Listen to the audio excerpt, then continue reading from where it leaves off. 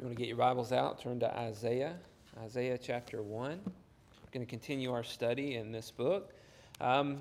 If you're a little concerned about the size of this book and how long we're going to be in Isaiah, I hope this lesson kind of helps you to feel a little bit relieved, maybe a little bit excited about the book of Isaiah, because what we see tonight is a very practical lesson for us, a very easy to apply kind of lesson. And really this book is full of those, and it's also full of a lot of really wonderful foretellings of the future, things that very much apply to us. But this one really hits home as we study it together, and I hope that you'll see that.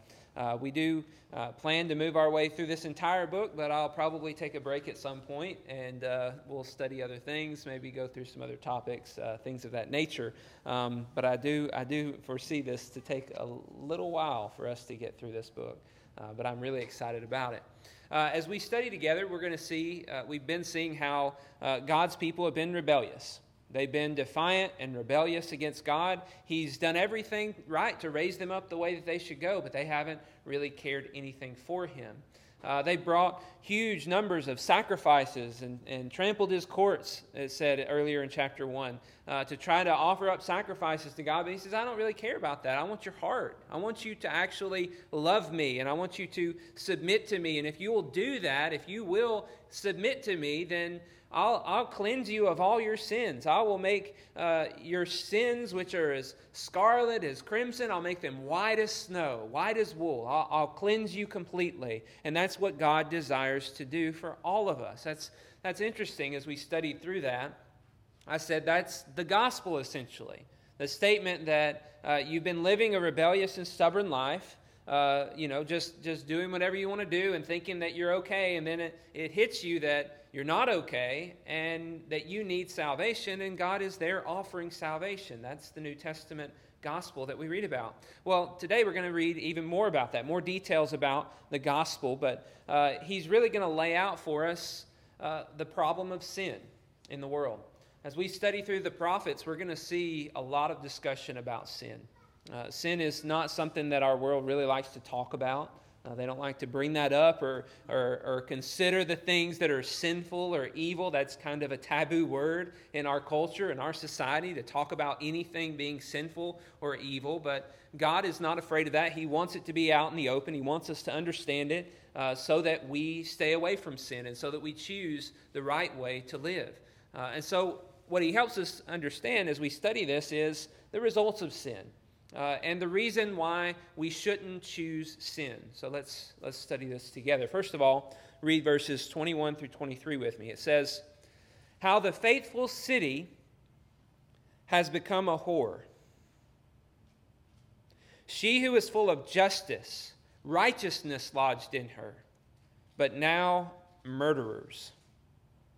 Your silver has become dross, your best wine mixed with water. Your princes are rebels and companions of thieves. Everyone loves a bribe and runs after gifts. They do not bring justice to the fatherless, and the widow's cause does not come to them."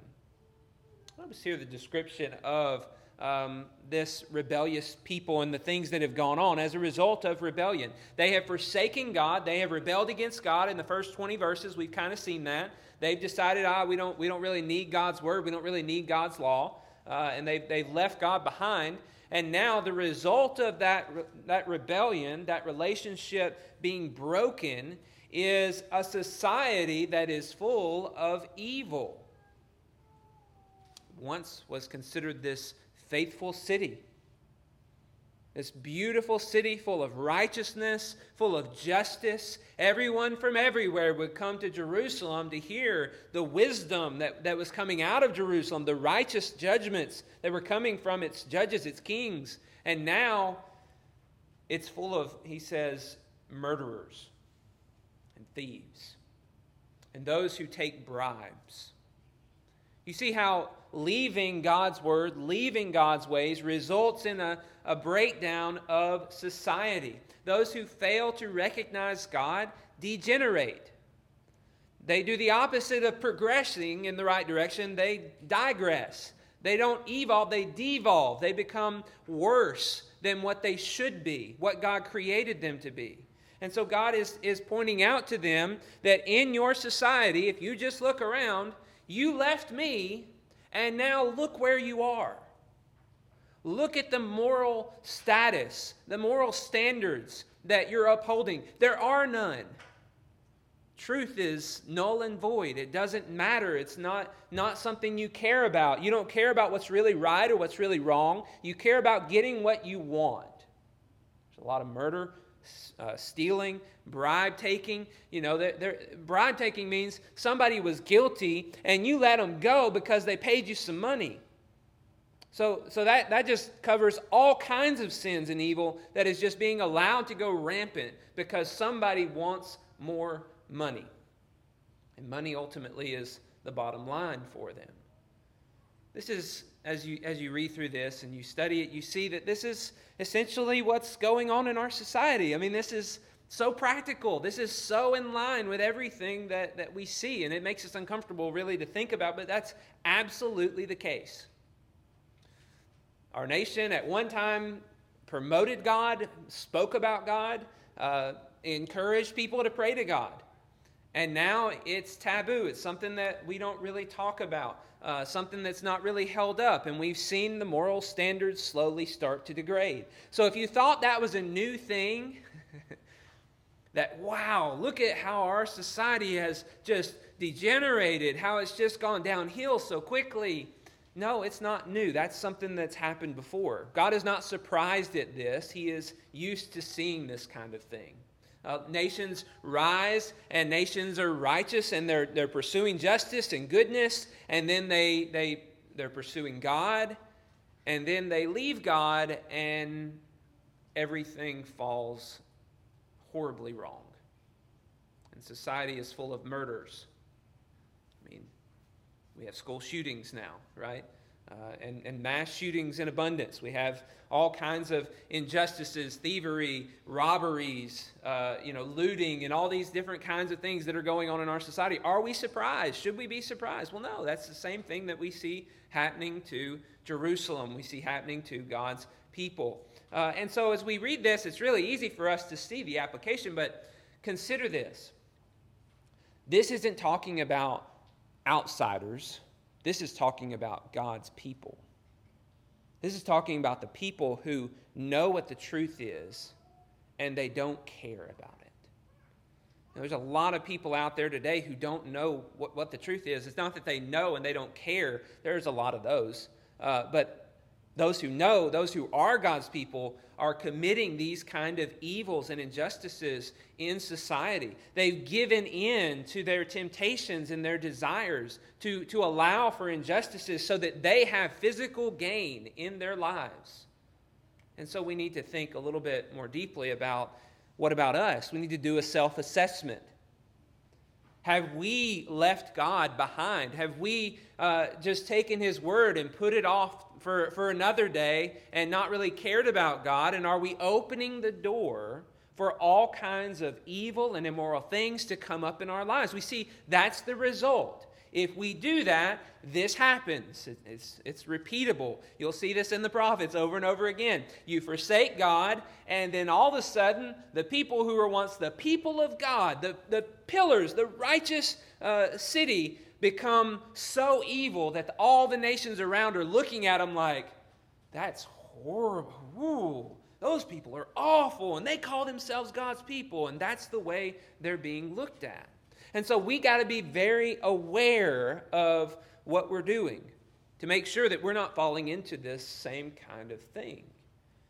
You keep studying and reading, you notice that God is, even before that, it mentioned verse 22, he says, the silver has become dross, your best wine mixed with water. It's this picture of you were this precious metal to me, and you've become the dross. You've become something that's useless.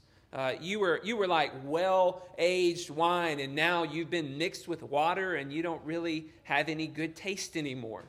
God had His people created to give Him value, and they've lost their value. Now continue. Verse 24.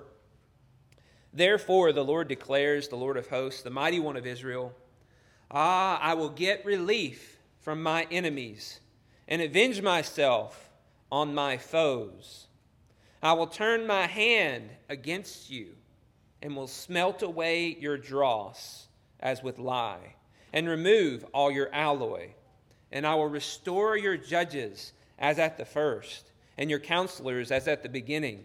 Afterward, you shall be called the city of righteousness, the faithful city. Notice God is saying, I'm going to bring my wrath against my enemies. But the enemies are not outside the nation of Jerusalem, Judah, Israel. They are within. That the pure silver has dross all over it, and that's the wicked people who call themselves God's people. And he says, I'm going to bring my wrath against them. I'm going to bring destruction against them. They're going to be removed like dross. If you're not familiar with dross, you probably need to be familiar with this picture. I went to engineering and learned some manufacturing processes and got to see all this really cool stuff. But as you go into a manufacturing facility, they take the metals that are not that they're broken down out of some kind of mine or something like that. They melt it down. They just have real high heat furnaces. They melt it down so that the lower temperature melting point metal, which is silver, gold, things like that, would become liquid, and everything else would remain solid. Here's kind of a picture of that. Okay, so it just pours out all the good stuff, and you see all the rock hard stuff. That's just the dross. That's the useless stuff. That's the trash that you want to get rid of, so that you have pure silver, pure gold, and things of that nature. So God says, I'm going to take my enemies and I'm just going to remove them, so that all that's left is the pure, the silver. So it's a refining fire that He's going to put them in order to bring out what's really valuable. And you see, He says, I'm going to restore the city of righteousness, that God is going to bring back righteousness to His city. This is what God wants. This is what God desires. A city set on a hill. A city that's full of light, that's full of righteousness, that all can see and understand what goodness is, what righteousness is. A city where the judgments are right and good, where the counselors are helping people and not manipulating people in order to receive money or something along those lines. That they're all working for good and righteousness. And that's what God really desires to happen in the nation. And the only way that's going to happen is through this fire, through this judgment that He says. But notice He says something else after He talks about the fire. Verse 27. He says, Zion shall be redeemed by justice, and those in her who repent by righteousness. But rebels and sinners shall be broken together, and those who forsake the Lord shall be consumed. For they shall be ashamed of the oaks that you desired, and you shall blush for the gardens that you have chosen. For you shall be like an oak whose leaf withers, and like a garden without water. And the strong shall become tender, and his work a spark. And both of them shall burn together, with none to quench them.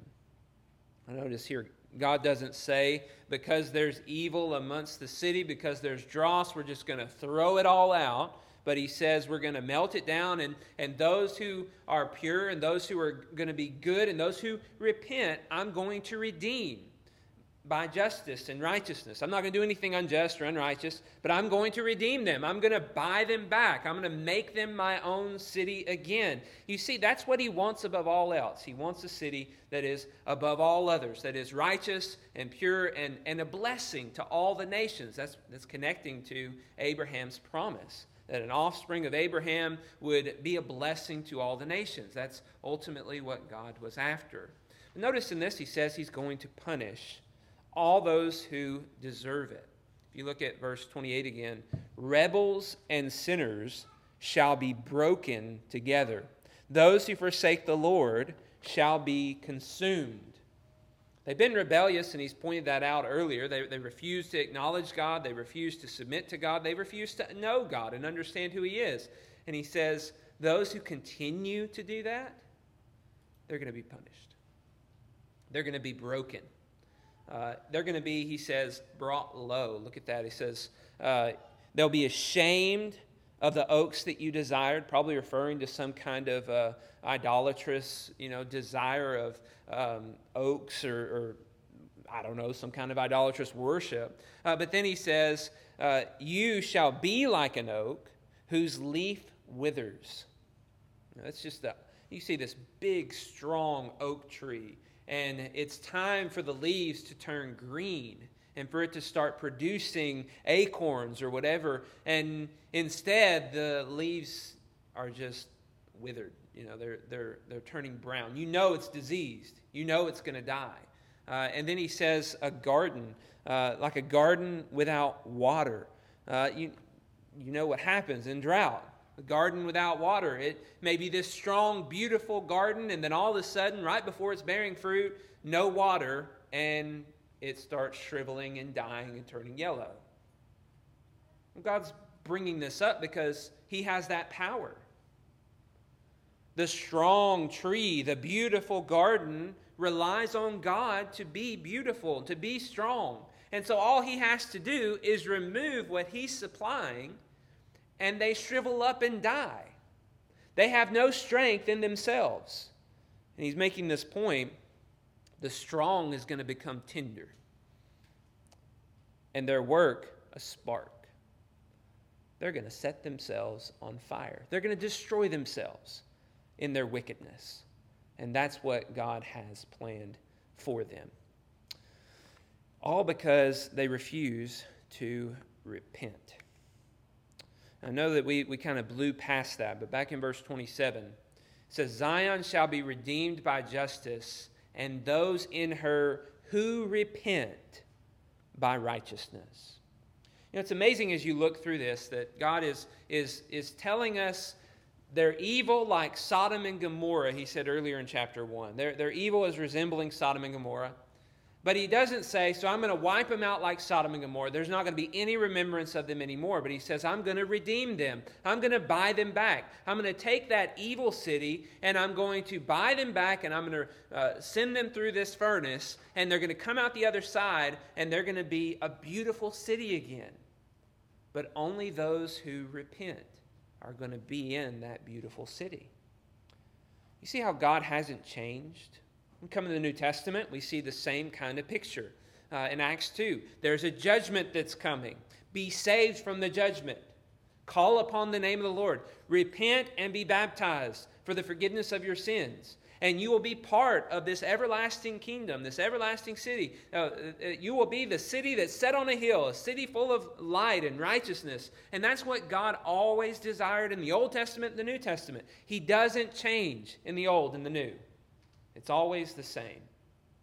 And so as we study through Isaiah, I hope you understand and you get that feeling that this is the same God that we worship.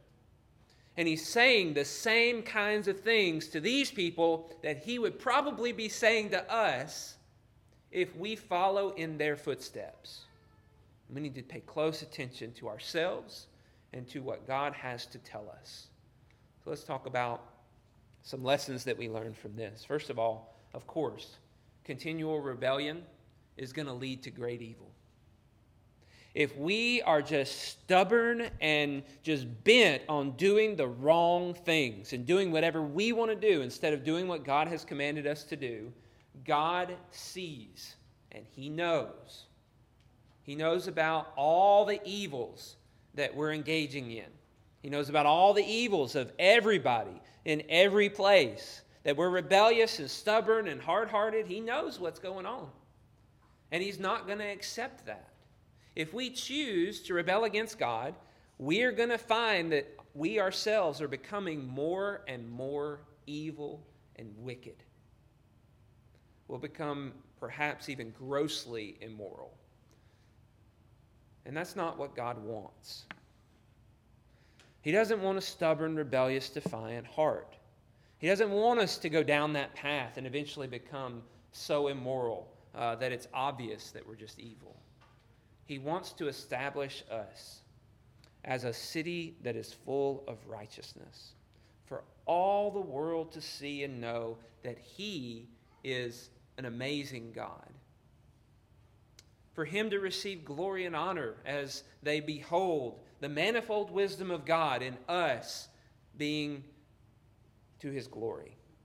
Completely transformed from wicked, rebellious people to people who submit and love him.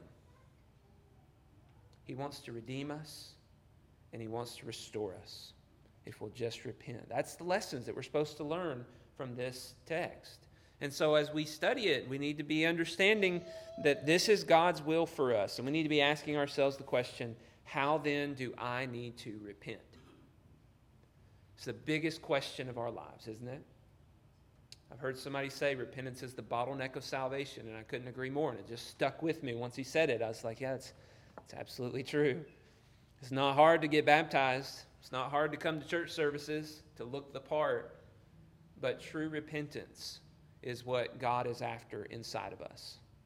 It's the thing that was missing in the Israelites that led to their rebellious heart, their decision to just not acknowledge God, not seek to know God, not seek to obey God. It all just started from this rebellion inside of them about the command to be righteous, to be good and submit to the will of God. And that's ultimately what repentance is all about. It's about seeing our evil, feeling ashamed because we've done evil, and being willing to make a change in our lives. So how do we become willing to make a change in our lives? How do we become willing to repent and to do the things that God really wants us to do? How do we overcome the temptations and the pull of the world to do the things that we really want to do? That just are driving us. We see everybody else doing them. They're really fun. It seems like that's going to give us satisfaction. Well, notice from this text, we see that the end of that rebellion is kind of a bitter and miserable life. It's not a good life. A life that is apart from God is miserable.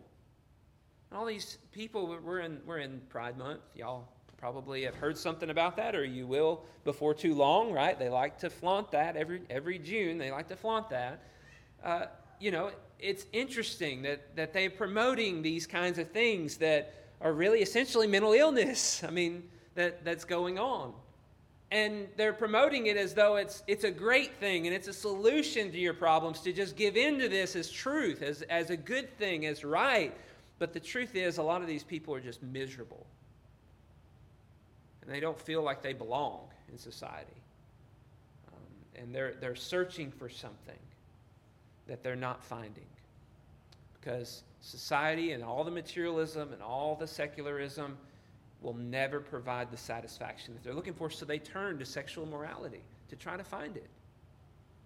And that's where we are now. And so a lot of people are going through the transitions and all this kind of stuff's going on, and so many years in, they're still not satisfied, and they end up committing suicide.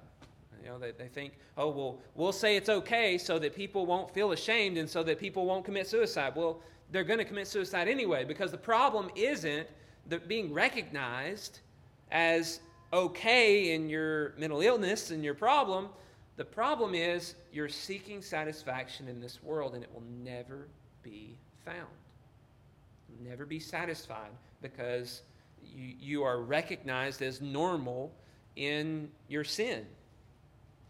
And we ignore your sin. So we see the end is bitter and miserable. The end here, a city that's full of injustice, a city that's full of murder. When people are stealing and murdering and taking bribes, and there's all this kind of evil going on, it's just probably, it's just going to progress and get worse in our society. That's not what we want. And as we see those kind of desires welling up inside of us, that we're willing to do things that are wrong, we have to understand that our hearts are wrong. There's something wrong inside of our hearts. And we need to feel guilty about that. And we need to be afraid. Because the picture throughout the Bible is that God judges the people who are living a continuously rebellious life. And that guilt and that fear should drive us and motivate us to try to figure out what we can do to change. And so change needs to happen. But If we make that everything to change, it won't be enough. I found that in my life. Maybe you found it in yours. If all my motivation to change and to repent is fear of going to hell and receiving judgment, over time, I will find a way to ignore that truth or to justify what I'm doing and think that it's okay that God's somehow going to forgive me in that. That's the way a lot of people are. Fear doesn't really drive us to change, not as much as hope. Not as much as love. That's what drives us to change. We need to have, in order to repent, we need to see our sin. That's a part of it. But we really need to see what God has done for us in giving Jesus. What he says here, Zion shall be redeemed. That's what God has done for us. We sang about it. God has redeemed us. If you go to 1 Peter chapter 1, verse 17 and following, you see Peter talking about our redemption. He says, and if you call on him as Father who judges impartially according to each one's deeds, conduct yourselves with fear throughout your time of exile. Fear is good. Fear is normal. Fear is okay.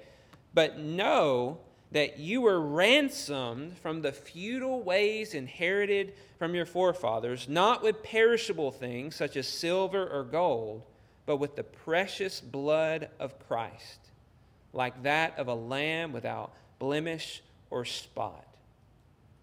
You see how he's bringing up our redemption. Ransom, redeem, very similar. Ransom is to pay a price to buy back. Redeem is to pay a price to buy back. And he says, you weren't ransomed with silver or gold. You were ransomed with the blood of Jesus.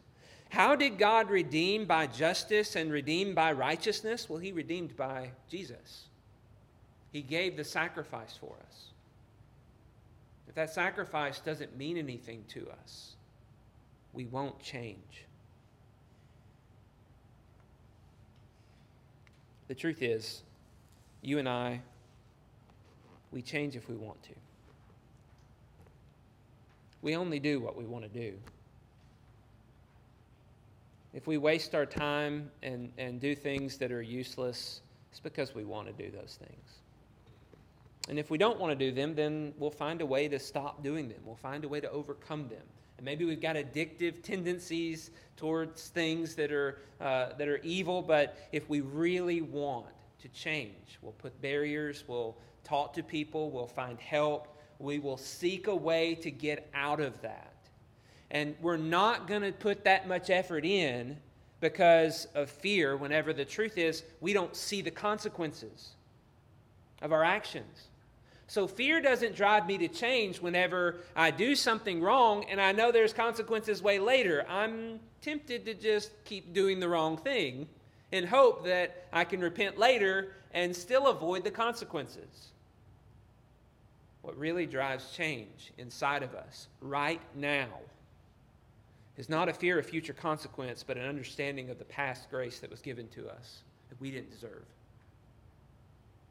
And that creates in us a heart, a passion, a love for God that says, how could I do these things anymore? Things that God hates. How could I allow myself to just remain unchanged even? Whenever I know that the God who loves me and gave his son for me wants me to be a part of the righteous city of God. Wants me to shine a light for everyone to see. You are the light of the world. A city set on a hill cannot be hidden. That's who we're called to be. And we have to have such an appreciation for what God has done to redeem us from the judgment that we deserve, that we think, how could we go on living selfishly? How could we not give him everything? And we have to be willing to make those changes in our lives. We have to look at our sin and hate our sin.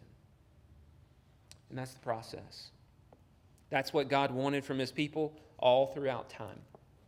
He wanted a new heart and a new spirit within them. Do you have that within you? It's easy to look around at everybody else and maybe make judgments about them.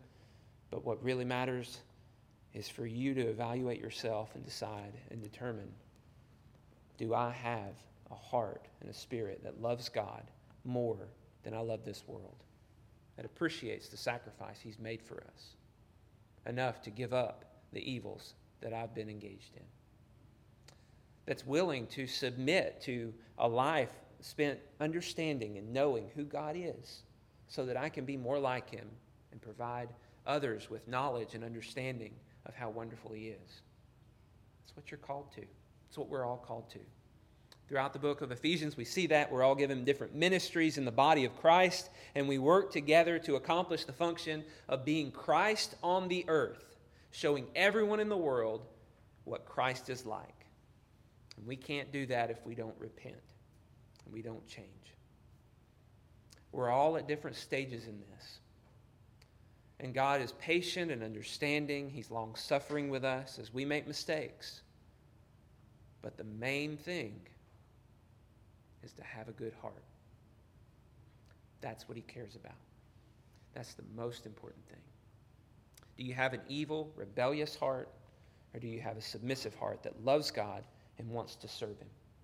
If you have a heart that loves God and wants to serve him, then continue to press on in spite of your weaknesses, in spite of your failures. Continue to know that God loves you and that is what God's looking for, and trust that the blood of Jesus has paid the redemption price to bring you into that city and to call you a citizen thereof. If you've not yet submitted your life to Christ, maybe you've gone through the process of being baptized and you've come to church services and you've just gone through all the motions of doing the things that everybody else seems to be doing, but you haven't really changed inside your heart. You've not really given yourself up to the life that God has called you to. You love this world more than you love God. I hope that you'll see and understand before it's too late. That's not enough. That's not what God calls you to. And I know repentance is hard, but that's what he calls us to. And I hope that you'll be encouraged to make that change tonight. If there's anybody here that has any needs, will you please come and let us know those needs as we stand and as we sing.